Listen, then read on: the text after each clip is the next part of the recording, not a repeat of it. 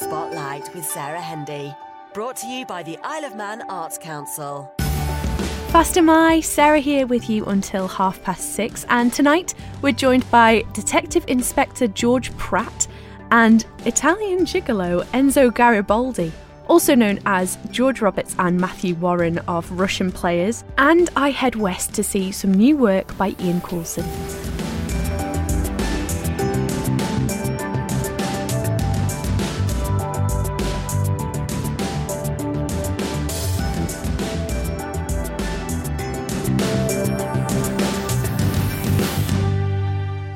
Well, hello and welcome along. Welcome also to our guest from Russian Players, George Roberts, or Detective Inspector Pratt, I should say. Death by Fatal Murder opens tomorrow evening at the Erin Arts Centre. Could you set the scene for us? Thank you very much. The action takes place at Big Shot House, which is a rather rambling old stately home sort of a place, which was used to be owned by Colonel Haddock, who is now deceased. He obviously lived there before his death, before he left this mortal boil. It now belongs to his daughter, Mrs. Halfwit. Or she might actually be his son, we're not quite sure, or possibly either the son or a daughter of just about any of the other characters that are in the house. I remain sceptic about that. The case concerns a missing police constable, Constable Napkins, and I was called to instigate his disappointment. Some strange characters around the house, Squadron Leader Alcock, who I think is surely persecuting himself and is really somebody else. He's got a false leg which he bought illucidly on the black market. And then there's Miss Farquhar Carcar, who works on the land with Brussels sprouts and seems to be incorporating a man. Mrs. Harford is conducting an extramural affair with my observatory assistant, Constable Thompson. And there's a strange foreign lady, Mrs. Organ, who claims to live in some valleys with her friend Clairvoyance, and who says she's in touch with perishers who are ghosts and chickens who are poultry ghosts. And Miss Mablethorpe, of course, who considers herself to be something of an amateur sloth. And then there's this Dutch fellow who's here with me today. He speaks with a strange Italian accent and has an English name, Garibaldi. And he keeps winking at me. My prime locomotive, of course, is simply to acid train the circumstantials of events appetising to the absinthe of Constable Napkins. And in the course of doing this, we grab the bull by the nettles and attempt to unitise some extra-logical and cyclic forces and gain their insistence. So that's about it, really. It's going on this Thursday, Friday and Saturday at the Erin Arts Centre in Port Erin. I'm happy to meet you also. I am Garibaldi, and you've already met my good friend Inspector Pratt. I am a good chef and I make it a bella pizza. And I've actually dyed my hair for the part. I was going to say, you're sporting a very Movember moustache as well. That's a very dodgy moustache, yes, for the character. My wife says I've got to shave it off Saturday night. That's too much, really. But it's good fun. There are 6 characters in total? 6, yeah. Yes, and we've all got different... if you scratch one layer, another layer is below it, but it's... There's a lot of layers. I played my character 2 years ago. We had another of the plays. It's written by Peter Gordon, and we did one of... I think there's a trilogy of them. This is one of those trilogies, and we did one called Slayed to Death 2 years ago. And it's just such good fun because the script is so good, the lines are so good, the malapropisms are wonderful, and we're just enjoying doing it. We make ourselves laugh every rehearsal. It's good fun. Yeah, what a wonderful flavour you've both given us of what we can look forward to. And I always think there's something really magical about I love a mystery, something that really gets you thinking. But this comedy element just sounds hilarious. Sorry, the mystery, we don't even know what's going on. So we've been in rehearsals now for 2 months, and we're not really sure what's going on. So it's a good crew, and we've all worked together before, and it's enjoyable. It's just very enjoyable to do. Yeah. Yeah, especially when you're in a team like the Russian Players, where you get to know each other and you work through different performances together. You develop a real relationship. Have you been involved with the Russian Players for a long time? Yeah, I've been involved with them for about 16 years now. Yeah, it's always been good fun. I've only been involved about 6-8 months, and it's been really good fun. My last one, I didn't have a speaking part, so this is my first speaking part, so it's a bit nervous. He's doing but it's very great. well. It's great fun, and it's been brilliant at the Erin's Art Centre as well, because I mean the set is amazing, and we've been able to be in there and do it And rehearse it properly. So that's been good. So we know where the seats are, where you're supposed to stand, because sometimes if you haven't got those props, it does make it difficult. But it's looking good, the set. It's looking great. Well, Adrian Sanderson looks after the set, and she's always very good with what she puts on. All the little bits and pieces of ornaments and things all around the set is wonderful. Yeah. Because the detail makes all the difference, doesn't it? And behind the scenes as well. Do you have a behind the scenes team? Behind the scenes, yes. We don't really see a lot about them, but they're there, and we depend on them very much so for everything. You know, that make sure Sound effects, isn't it? The sound effects, and to make sure that in between scenes the scenery is moved and put in the right place. They work very, very hard. Yeah. What a great team! And I suppose. Not only is this a wonderful performance for people to come along and enjoy, but with things the way they are, I feel like so many people are taking up new hobbies or finding new interests, or perhaps, people in certain industries will have more time than they have for a long time. It sounds like a very welcoming group for anybody who wants to come and get involved. Yeah, I mean, whilst we were on lockdown, we did Zoom readings, and that was great fun actually, to pretend to be someone, just to take a few lines, and it was a good community, because obviously you're very much closed down, and then to be able to talk to other people, and it's like, oh, it's Tuesday night, I'll get a glass of wine and I'll read a part. So it was great. Mm-hmm. Oh. Yeah. How lovely that you're able to help each other through those difficult times. So for people who do want to come along and enjoy these performances, where do we get our tickets from?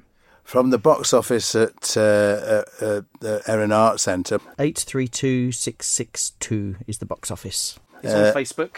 And yes, we've got a Facebook page. If you go to, Russian Players, we've got a Facebook page on there, and tell you all the details and everything about it there. But it's this Friday, Saturday and Sunday, 7:30 in Port Erin at the Erin Art Centre.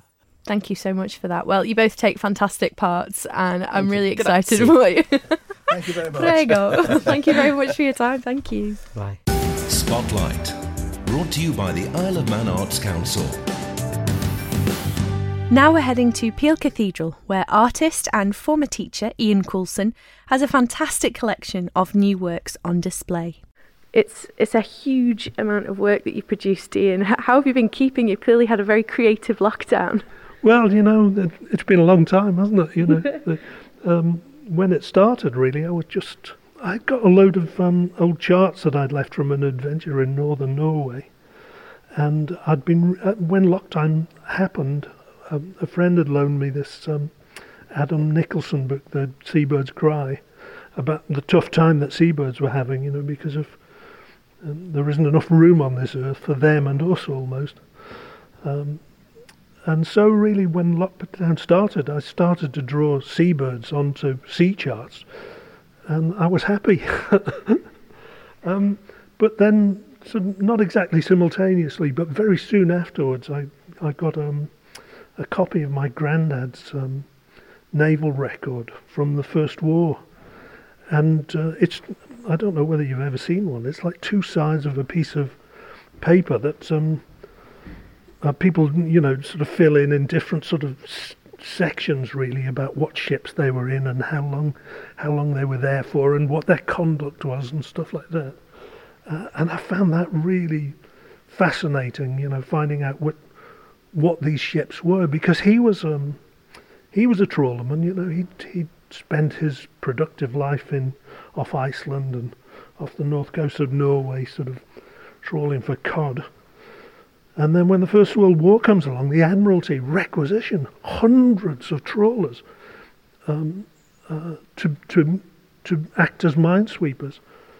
And their crews just sort of sign up en masse to troll for mines instead of for cod, and so I found that really interesting, and I started then to look for pictures. What I was really interested was the images of the crews with the actual ship that they were in. So, the internet is just incredible, isn't it? The images that are there now, and I think that during lockdown, there's been a burgeoning of people looking for their family history, on the internet, and things like "Who do you think you are?" on the television. Leads everybody to this idea that their family story is every bit as important as the national story. And of course, ordinary people like these fishermen are doing extraordinary things that is actually part of the national story, and so, in our own little lives, we're sort of contributing to something that is horrendous, that's happening across the whole world, So I found that really interesting, so whereas everybody else is drawing up family trees, I'm just drawing and drawing and drawing. And so then, finding pictures, people are putting up photographs that have been in the backs of drawers for generations, or in old photo albums and things, and then they're becoming public property on the internet, and they're utterly fascinating. So that's really what I've been looking at, really, are other people's family photographs. But what a discovery to find that record of your grandfather's. I imagine that every single map must tell some kind of story, but the layers and the way that your drawings and your writings interact with that printed story is really exciting. I know last time when we spoke to you, charts were a big part of your work then as well. It's so interesting how they've stayed in your work, and yet you're doing something completely different with them. Yeah, well, the paper is actually made to be drawn on.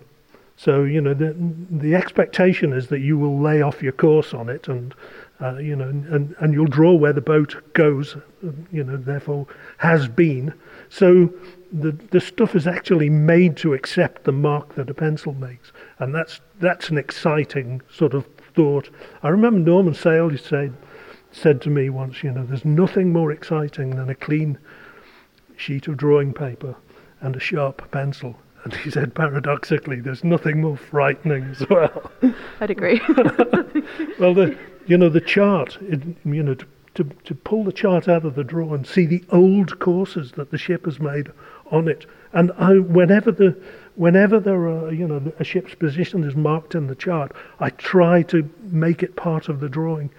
It becomes one of the sort of rules of the game, really, of drawing like this, is that initially I try to leave any information that was that was vital for navigation. I tried to make it part of the drawing, so I miss bits out of the image that I was drawing to allow the chart to come through the image, and I've sort of stuck to the colours that are in the printed chart, so I haven't gone in with madly different colours or whatever. So that it's almost like my drawings are Admiralty accredited drawings. The colours that I've used are the colours that are used in the printed chart. So if you look along them, actually, there's a very nice sort of sympathy for each drawing has for the next one, which I rather like. The first drawings that I'm doing here are about the First War and then into the Second War, and these are actually very modern charts. These are charts from perhaps, up to the year 2000, something like that. But actually making a journey at sea is, and marking it off on a chart is a description of history, And these things that I'm drawing here, these photographs of men staring at cameras, 100 years ago, is a description of back through 100 years of history.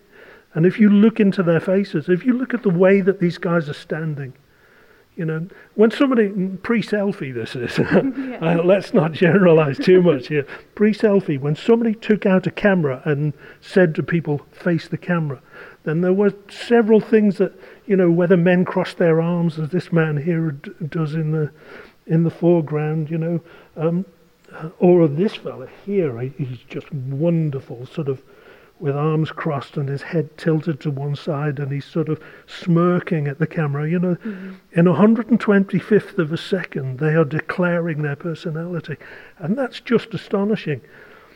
That photograph is made literally in 125th of a second, but when you make a drawing from it, it takes hours and hours and hours, and you're looking into their archaic sepia faces, and it can bring you to tears.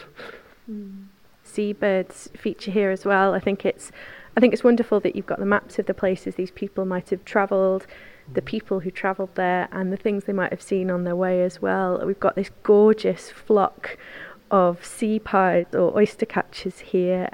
What's the story with this one? Well, this is from a photograph that I took walking up the shore at Michael. You know, we walk the dog up the shore every day. But I put it together with this drawing, which is about the Norwegian campaign at the outset of the Second War, when Norway is occupied by the Germans, and the Allies were very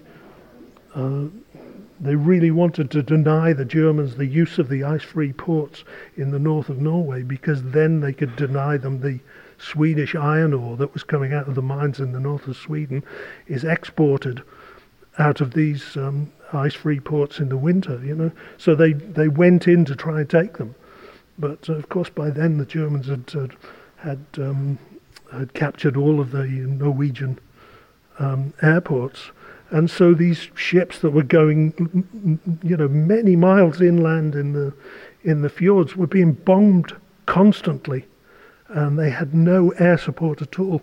So there was a real failure of planning here on part of the British Admiralty, and of course this was why Chamberlain then had to resign as Prime Minister. But the person who became Prime Minister was Churchill, and the failures of this campaign are Churchill's failures, in that he was unable to supply any kind of air support, you know, for the ships. So it was they landed, I don't remember how many, I think perhaps 300,000 troops in the north of Norway, but they couldn't supply them. So they had to take them out, and this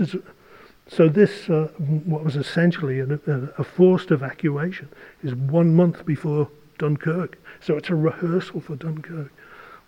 Here's a man who's actually on our war memorial outside the church that we're in at the moment, Seaman John Clucas, who did 2 months in the Norway campaign, got safely back to Shetland with the people that they managed to evacuate, and then before they know it, they're on their way to Dunkirk with every other sort of seaworthy vessel that can make the journey, but he doesn't get there. They're sunk on their way to Dunkirk by a German E-boat, and the top speed of an E-boat is 34 knots. The top speed of a trawler is 10 knots, so they stand no chance. Of course, Manxmen are dying in their numbers at Dunkirk anyway, apart from the people who are on the beach. You know, there are 3 of the steam packet boats go down at Dunkirk. Mm-hmm. From tragic stories to natural beauty, we've got some gannets here, and this looks a lot more expressive. What was going through your mind when this one was made? Well, on this chart here is the chart of an island in Norway called Hitra, and we spent many weeks with an old ferry on the slip in Hitra that we were trying to help to prepare to go to the Cook Islands in the middle of the Pacific. So I know this area really very well. So in doing the diving gannets, I tried to use the fjords as the sort of wake of the gannet as it dives down through the surface of the water. You know, they are the most wonderful animals The gannets are just astonishing. I'm humbled every time I see them. They're so beautiful. Yeah, they are majestic birds, aren't they? And we have, are these cormorants as well? Yeah. And you're talking about leaving gaps for the information on the charts to come through. You're doing that with all the place names here with the birds. Yeah, place names and depths and that sort of stuff. I just love them. Cormorants are just gorgeous, aren't they? Just gorgeous, and they're so noble. It's a lovely opportunity to sort of sit down and look at something closely and draw it. It's not to be missed. Lockdown's been. I've had a great lockdown. Do you know, it's been sort of split down the middle with the creatives we've spoken to. This display, all of the stories, all of the places. It's here till this weekend, isn't it? But you have hopes for what might happen next. Yes, I hope that when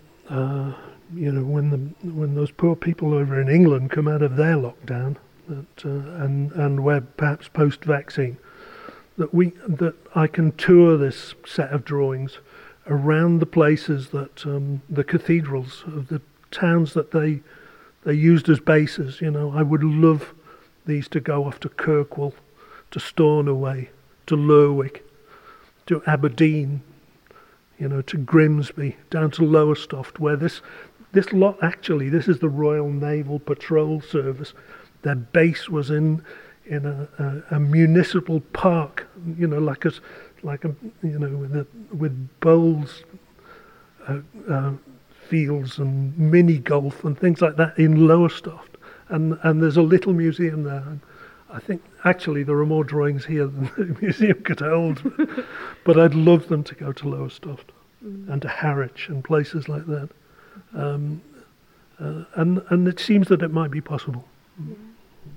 How many are there exactly? Well, I've got them in.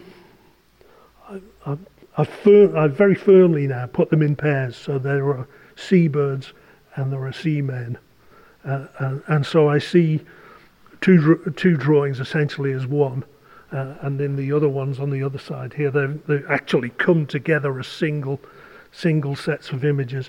But there are 15 big, what I call drawings. Yeah, it's a lot of work. When did the project begin? Because I know lockdown must have played quite a big part in it, but it's a lot of work to produce in a reasonably short time. Well, I stuck at it.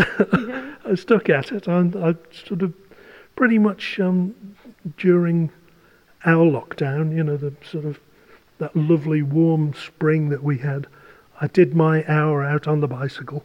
And then I'd just come back and carry on drawing. So I think I was drawing 8 hours a day. And it was blissful, actually. It was blissful. And these old photographs, these men's faces, these seabirds have been just such wonderful company.